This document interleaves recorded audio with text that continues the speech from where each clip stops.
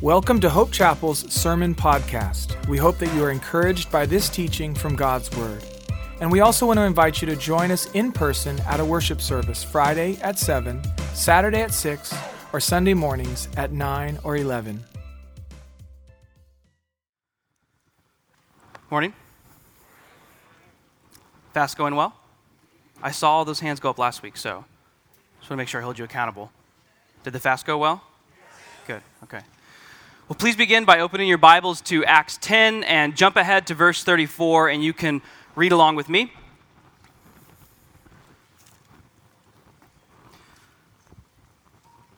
So Peter opened his mouth and said, "Truly I understand that God shows no partiality, but in every nation anyone who fears him and does what is right is acceptable to him. As for the word that he sent to Israel, preaching good news of peace through Jesus Christ, he is Lord of all. You yourselves know what happened throughout all Judea, beginning from Galilee after the baptism that John proclaimed, how God anointed Jesus of Nazareth with the Holy Spirit and with power. He went about doing good and healing all who were oppressed by the devil, for God was with him. And we are witnesses of all that he did, both in the country of the Jews and in Jerusalem. They put him to death by hanging him on a tree, but God raised him on the third day and made him to appear, not to all the people, but to us who had been chosen by God as witnesses, who ate and drank with him after he rose from the dead. And he commanded us to preach to the people and to testify that he is the one appointed by God to be judge of the living and the dead. To him, all the prophets bear witness that everyone who believes in him receives forgiveness of sins through his name." Amen? I want to begin again with Acts 1:8. I've brought it up, I think, every time I've preached through this Acts series. I've been enjoying going through this rich portion of God's Word. Acts 1:8, hopefully you have it memorized by now.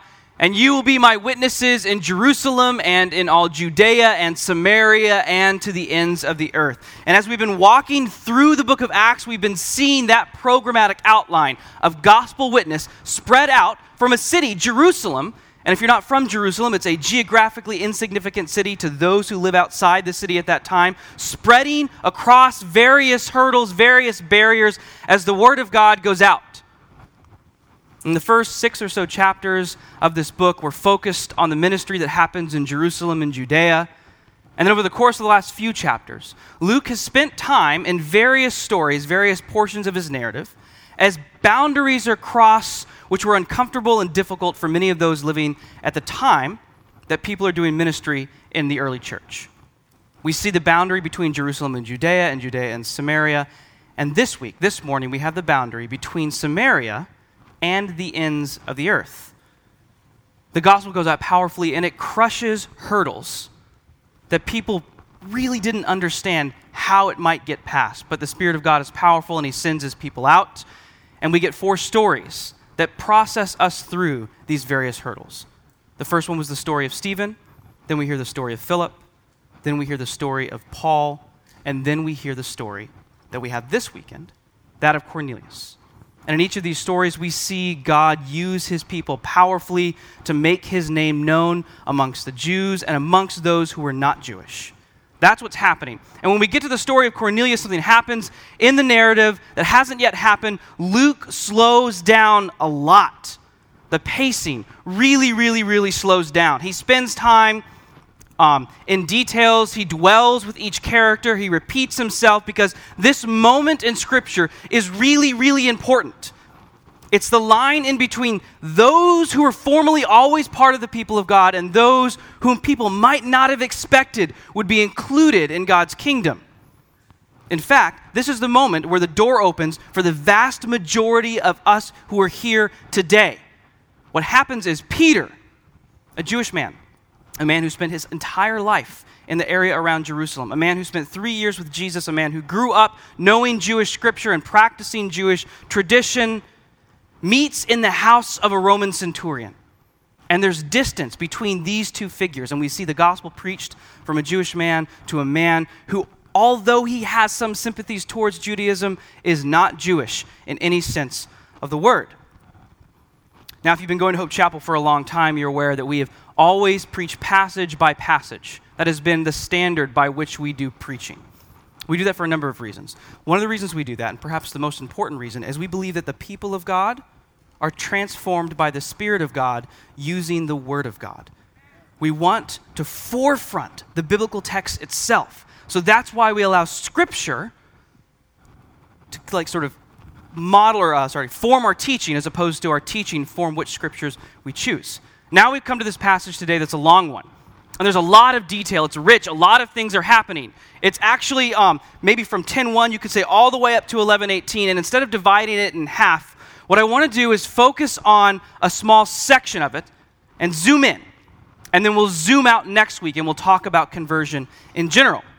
Now, there are 6 stages, 6 sections of this particular passage. The first stage in verses 1 through 8, we read about an angel's visit to Cornelius. And in stage 2, we read about Peter's vision. In stage 3, Cornelius' messengers reach Peter. In stage 4, Cornelius and Peter meet for the first time. In stage 5, Peter preaches the gospel. And in stage 6, the Gentiles receive the Holy Spirit. And in your notes, you'll see that stage 5 is the one that's bolded. And that is what we're going to spend our time on this morning. There's a few reasons for that. The first reason is this: everything else that happens in this passage, all the other things we can learn, all the other theological truths, they are rooted and built on the gospel that Peter preaches to Cornelius. I want us as a congregation to hold the gospel high and focus on that first. The other reason is this is Peter's last sermon. We've watched him preach in a variety of contexts as we walk through the book of Acts, and now he is about to leave Acts as one of the main characters. He's going to appear a few more times, we're going to see a few more episodes, but we're never going to see him preach in great detail again. And in this passage, I believe we see one of the best, one of the richest, one of the most nuanced descriptions of the gospel in the entire Bible. The moment where the gospel is heard by a Gentile and received for the first time. That's why we're focusing on this section first. He begins in verses 34 and 35. So Peter opened his mouth and said, "Truly I understand that God shows no partiality. But in every nation, anyone who fears him and does what is right is acceptable to him." And some of us read this passage and we immediately take the wrong thing away. Some of us read this passage and we come to the conclusion that anyone, as long as they act righteously, could be counted among those who are innocent on Judgment Day. The idea of universalism is sometimes assumed in this passage, that anyone who does good things in general, who generally wants to be a good person, that person is going to get into heaven. But that is not what this passage teaches. It is not teaching that your own righteousness or your own desire to be like a good person will result in you being innocent on Judgment Day. That's not what it teaches. Peter uses the term partiality. And this word has a lot to do with the Jewish and the Gentile relationship, and we're going to get more into that next week. Essentially what Peter is saying is, formerly I thought only certain people could be counted among the number who would be part of God's kingdom. But now I realize that God does not show partiality. Anyone may be someone whom will be in the kingdom at the end. He's saying there's no partiality. Ethnic background or socioeconomic class does not dictate whether or not you can receive the invitation of salvation. It is not salvation that's universal. It is the invitation to receive the peace that is made by God. That's what Peter is addressing here. And we know that because he doesn't just stop talking. If Peter had said to Cornelius, who we've already read as a generally stand-up guy, hey, listen, anyone who does right is acceptable to God, so we're done here. Good job, Cornelius. And then Peter can go on to whatever else he wants to do. He doesn't do that. He continues with a deep and abiding and rich description of the gospel itself. He continues in verse 36. As for the word that he sent to Israel, preaching good news of peace through Jesus Christ, he is Lord of all. Amen? He is Lord of all. This is the summary of the summary. Although Peter could talk for a long time about the gospel, he offers a summary here, and in verse 36, he offers a summary of the summary. If you're ever writing essays in school, it's good to do that. Summarize what you're about to say. Peter does that here in verse 36. And notice what he does next. we can read this in verse 37. We read how God anointed Jesus of Nazareth with the Holy Spirit and with power. He went about doing good and healing all who were oppressed by the devil, for God was with him. He continues.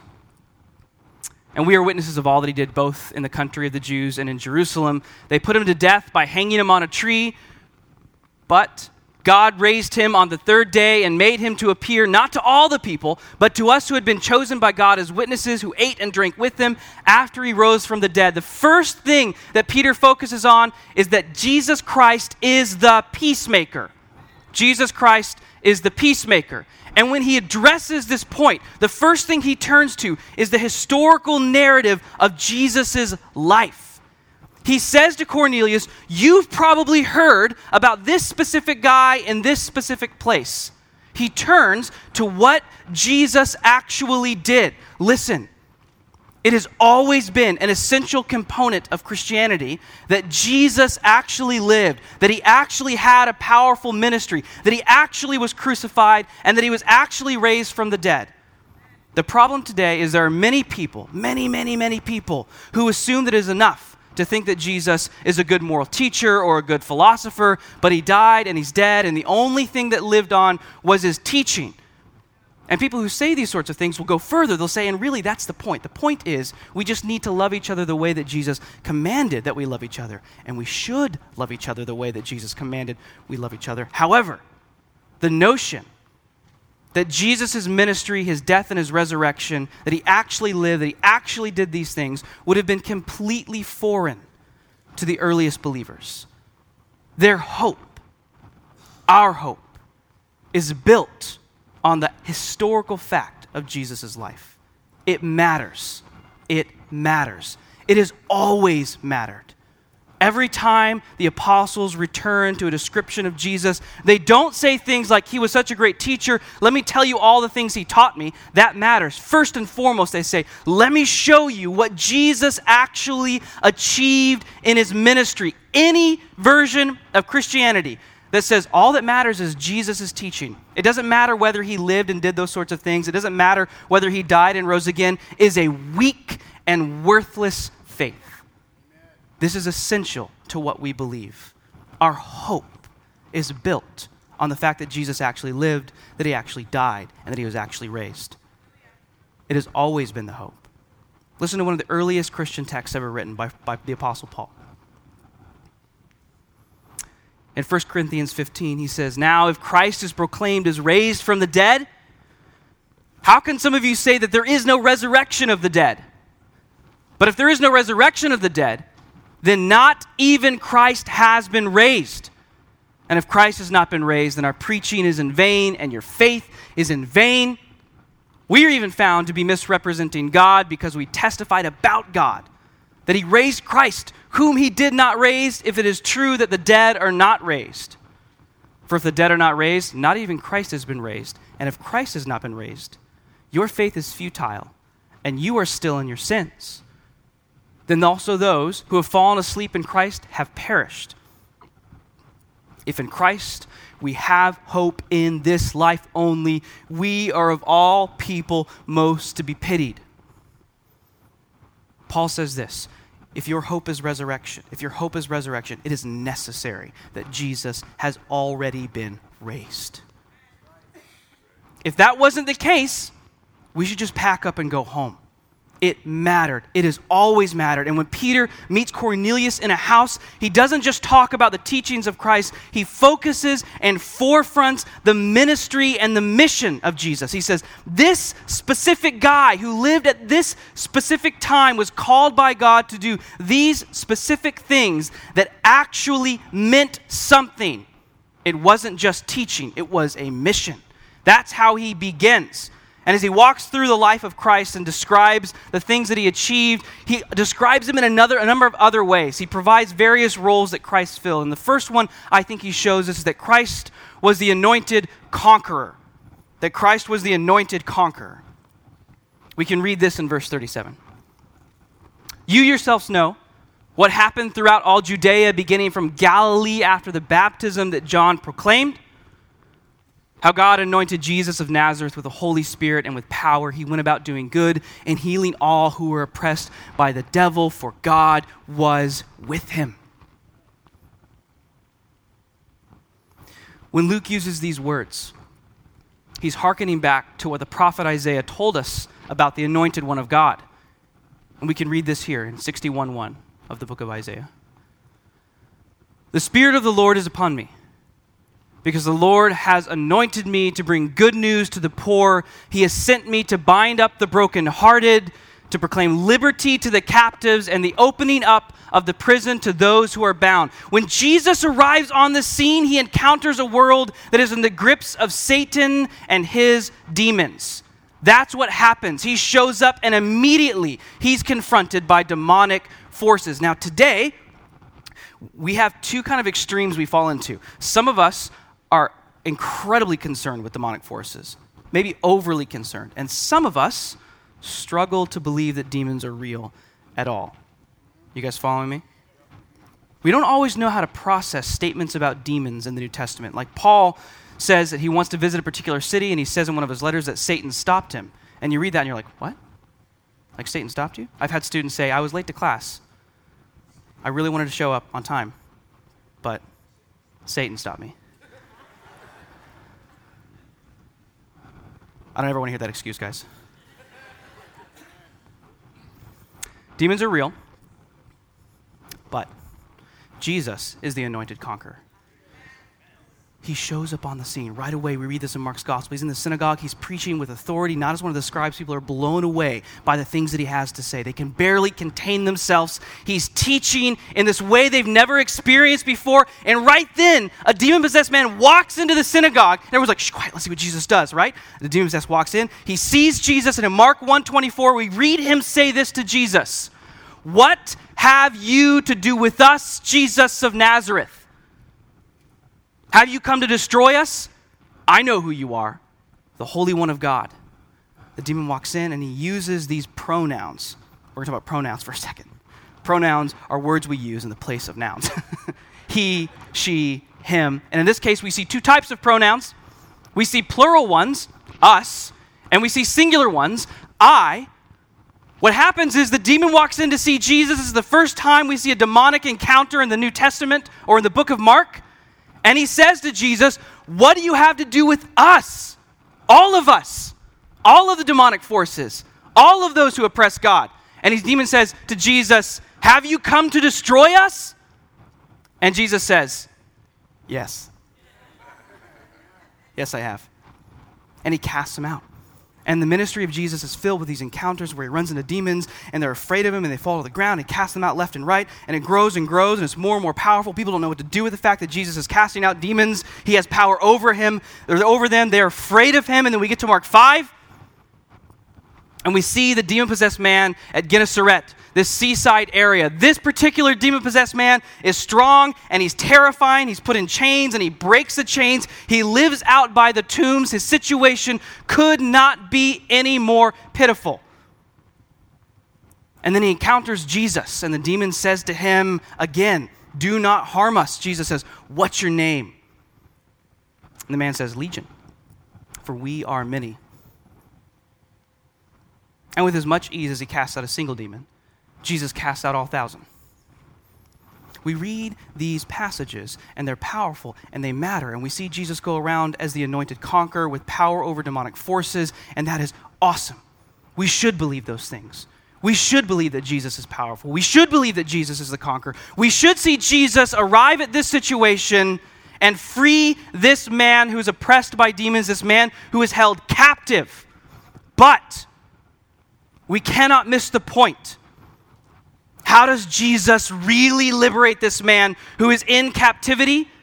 By changing places with him later. Jesus himself becomes captive. He goes to the cross. This is what Peter turns to next. This is the real point of his mission. Peter says this in his sermon.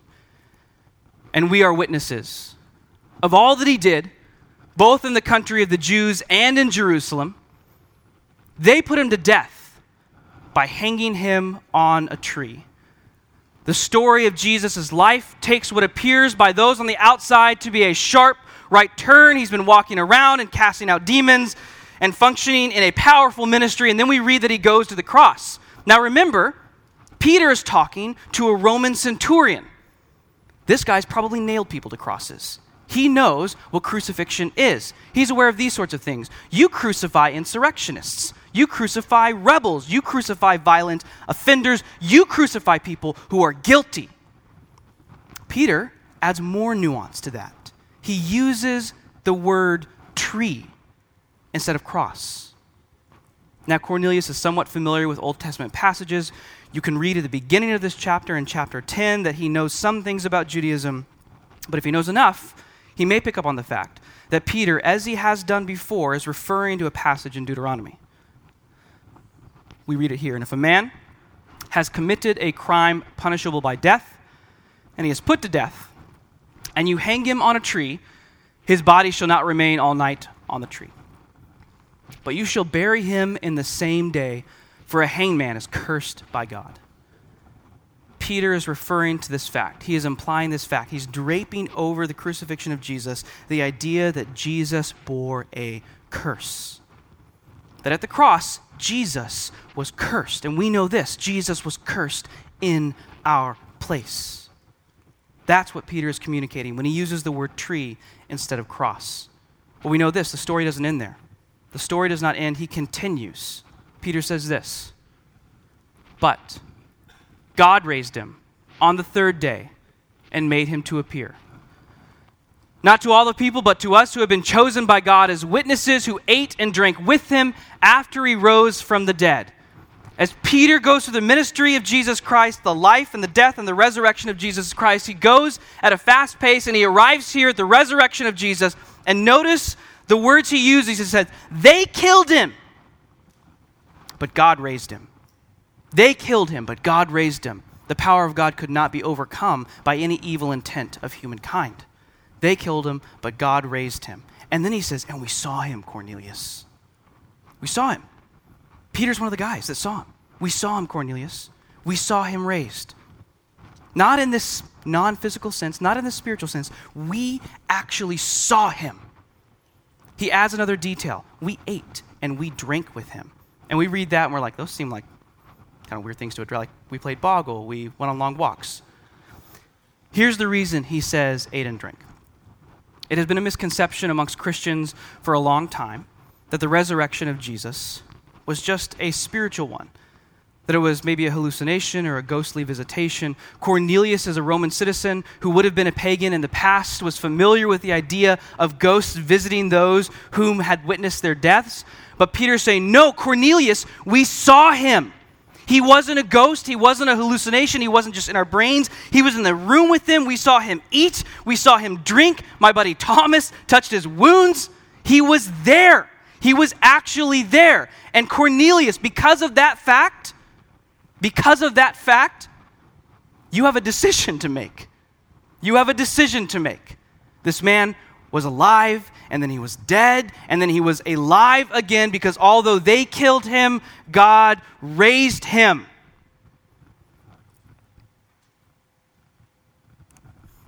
This is where Peter arrives, I believe, at the strongest tension in this text. Cornelius, a Roman citizen who has never met Jesus, who did not grow up Jewish, who did not probably grow up in Palestine, who is only somewhat familiar with Jewish law and Jewish customs. He now has to deal with the fact that there was a man whom his buddies killed that God has raised. He's aware of the fact that Peter is saying Jesus is the peacemaker, and the question that Cornelius must have, the question that we must have, is what does Jesus have to do with us? When Peter gives this sermon, he's really answering two questions. Who is Jesus? And why does he matter? Well, he's just told us who he is. He's the peacemaker. He's the one anointed by God. He's the one who was crucified. He was the one who was raised. And now he's going to begin to address the second one. He's going to begin to address the fact that Jesus is not just the peacemaker. Jesus is Lord. He's already said it at the beginning of his sermon. almost couldn't contain himself. He didn't bury the lead. He says, Jesus is the peacemaker, and he is Lord of all. Why does Jesus matter to us? Well, 1, because he is the peacemaker. 2, because he is the Lord of all. Read in verse 42. And he commanded us to preach to the people and testify that he is the one appointed by God to be judge of the living and the dead. To him all the prophets bear witness that everyone who believes in him receives forgiveness of sins through his name. One of the problems we have today in modern theology, and has occasionally been a problem in the past, is the assumption that Jesus could be our Savior, but he doesn't need to be our Lord. We might call this the gospel of extreme liberty. It's fine, yeah, Jesus, he did some great stuff, and I'm glad that he died on the cross for my sins, but what I would like to do is whatever I want for the rest of my life. He's my Savior, but he's not my Lord. This is a very weak, thin, and brittle view of Christianity. It's like hellfire insurance. It's like, I'm glad that Jesus has got my back, but I'd like him to stay in his corner. Jesus cannot be your Savior and not also your Lord. That is not an option for you. Jesus can only be your Savior if he is also your Lord. Now listen to whom Peter is talking to. He's talking to this man named Cornelius, who's a centurion. He's a centurion in the Roman army. He's worked his way up in the military class. He may have begun as a slave who earned his freedom, and over the course of his life has been raised to the level of a centurion. He's in charge of 100 men. He's good at his job. He's been doing it for a while. And probably for most of his career and maybe much of his life, he has served another Lord. The man called Caesar. Have we heard of Caesar? There's lots of Caesars. Little Caesars? Caesar salad? The Roman Empire was enormous. Like grippingly, shockingly enormous. There had not been really an empire in the West that had this much control and this much brutality. I've been to Roman ruins. Anyone been to see Roman ruins? They're kind of like amazing, right? I've been to the Colosseum and you walk around, it's this enormous building. You're wondering how it could have even been built back at that time. I've been to ruins as far away as England. Far away from the center of Rome, where you still have these enormous buildings that are part of the Roman Empire. You can see how far the military arm of the Roman Empire extended. Rome was enormous. It was powerful. And the Lord of Rome, according to Cornelius, was Caesar. Beyond that, Cornelius had spent his life playing a role in extending the rule of this Lord. His presence around Israel is evidence of this. And Peter is saying this. I know, your whole life, you have served Caesar. I know that your soldiers have carried Caesar's standard as you've gone to war. I know that Caesar has paid you in coins that bear his image. I know that Caesar as Lord feels tangible to you. I know that on a daily basis, it's been easy to recognize Caesar as Lord, but I'm telling you today, wrong Lord. That is what Peter is communicating to Cornelius. He's saying it doesn't matter how tangible, how real, how daily this other Lord feels to you. Wrong Lord. There was a mantra in early Christianity, something that was said on a regular basis, and it was something like, Jesus is Lord and Caesar is not. Jesus is Lord and Caesar is not, which is a powerful, subversive thing to say in territory that presumably belonged to Caesar. Here's the thing, though, about going to see Roman ruins. They're ruins. They're faded and muted. They're broken. They are vestiges of a time where there's a man who presumed to be God and turned out to be wrong. Caesar's dead, is the point. The Roman Empire no longer exists. Every single empire that's ever had any measure of power is gone. But then we jump back to the story of Stephen.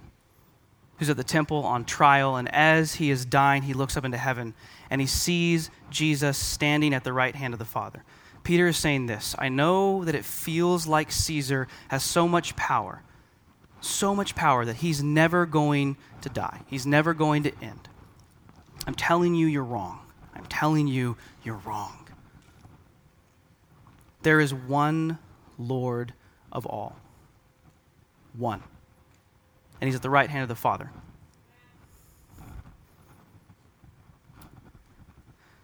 And there's some additional points to this.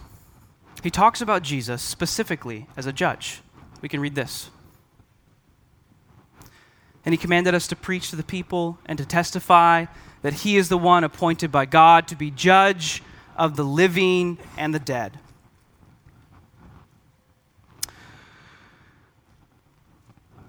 Peter uses this phrase here, the living and the dead. We call this a merism. Basically, it's two things that when you add them together mean everything. Everyone is either alive or dead. Jesus is going to be the judge of all of them. And I think in many ways he's referring back to a passage in the book of Daniel. It's about the Son of Man, Jesus' own self-designation for himself, what Jesus most often called himself as we read in the Gospels. And now we know this passage is about Jesus. We read, I saw in the night visions, and behold, with the clouds of heaven there came one like a son of man. And he came to the Ancient of Days and was presented before him. And to him was given dominion and glory and a kingdom that all peoples, nations, and languages should serve him. His dominion is an everlasting dominion which shall not pass away, and his kingdom one that shall not be destroyed. He's saying, Cornelius, Jesus is Lord of all. He is also judge of all, and the dominion that he possesses that has been given to him will never pass away. Everything is under the rule of this one figure. Jesus is Lord of all, and by extension, Jesus is judge of all. This is a challenge to Cornelius. It's a challenge to us. You can imagine Cornelius, this does not sound like good news. He's like, well, my buddies killed this guy, and now he's alive again, and he's been exalted to the position of judge of everyone. How could I possibly be found innocent by this judge? I'm with the group of guys that nailed him there. Peter doesn't stop. He continues. Because Jesus is not just the judge. Jesus is the one who forgives. We read this as we continue. To him all the prophets bear witness that everyone who believes in him receives forgiveness of sins through his name. Turns out that the one who is judge of all is also the one who made forgiveness possible. Peter's saying to Cornelius, listen, you guys nailed him to the cross, but he stayed there so that men like you might find peace. Humankind has always been at war with God. Humankind has always been at war with God. One of the ways we know this is when God became man, we were so at war with him that we killed him. But in that death, God made possible peace. Through the blood of his Son, God made peace possible. And now there's no partiality. That peace is offered to all who will call on the name of Jesus, the Lord of all. That's what he's saying to Cornelius. Cornelius, who was with the Romans who executed Jesus, now can find peace in the very one whom he executed. He's saying to Cornelius, Caesar can't help you. Wrong, Lord. Today, we don't worship Caesar. We don't. We have other lords that we have put in place of Jesus as Lord.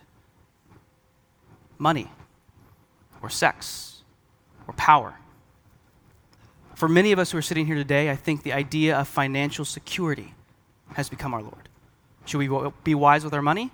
Yes. Is that what all the resources in our life should be directed to? Should we worship financial security? No. Peter says to Cornelius, abandon the false Lord. Abandon the false Lord. We know now that that Lord is dead and his empire is in ruins.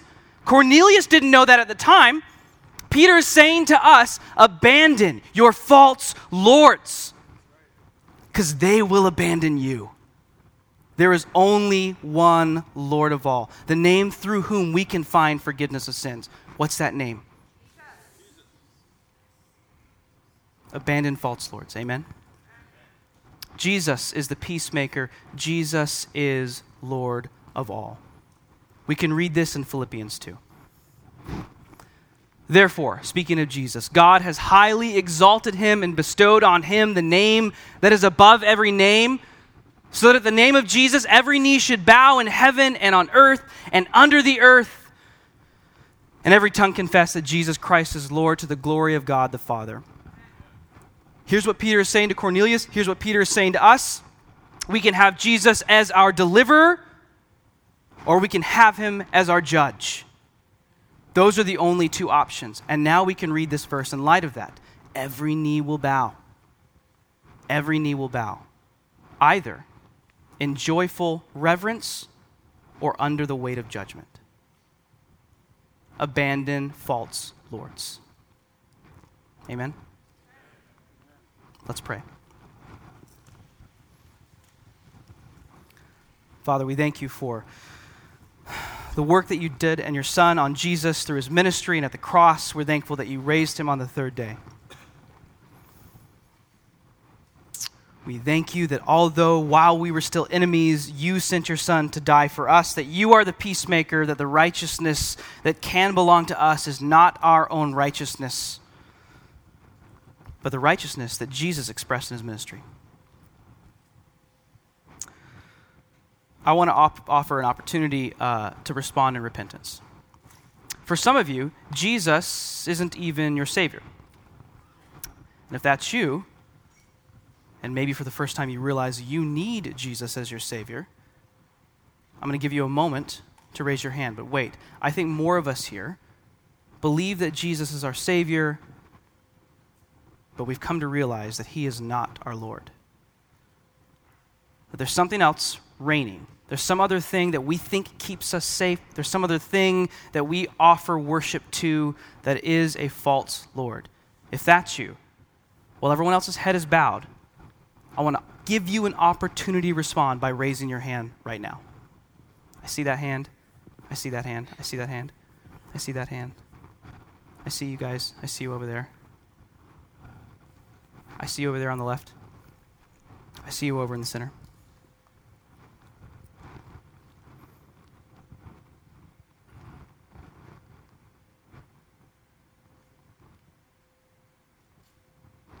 Pray this with me. Father, we're thankful for the work you did in Jesus. Empower us to worship and serve and be obedient to the only Lord of all. Make this our greatest joy and delight and treasure to serve the one who belongs on the throne. Empower us in small and large decisions to obey and to serve that Lord. For all these things, in the name of your Son, Jesus. Amen. On behalf of the Hope Chapel family, we want to thank you for joining us. If you'd like to know more about our church, you can visit www.hopechapel.org.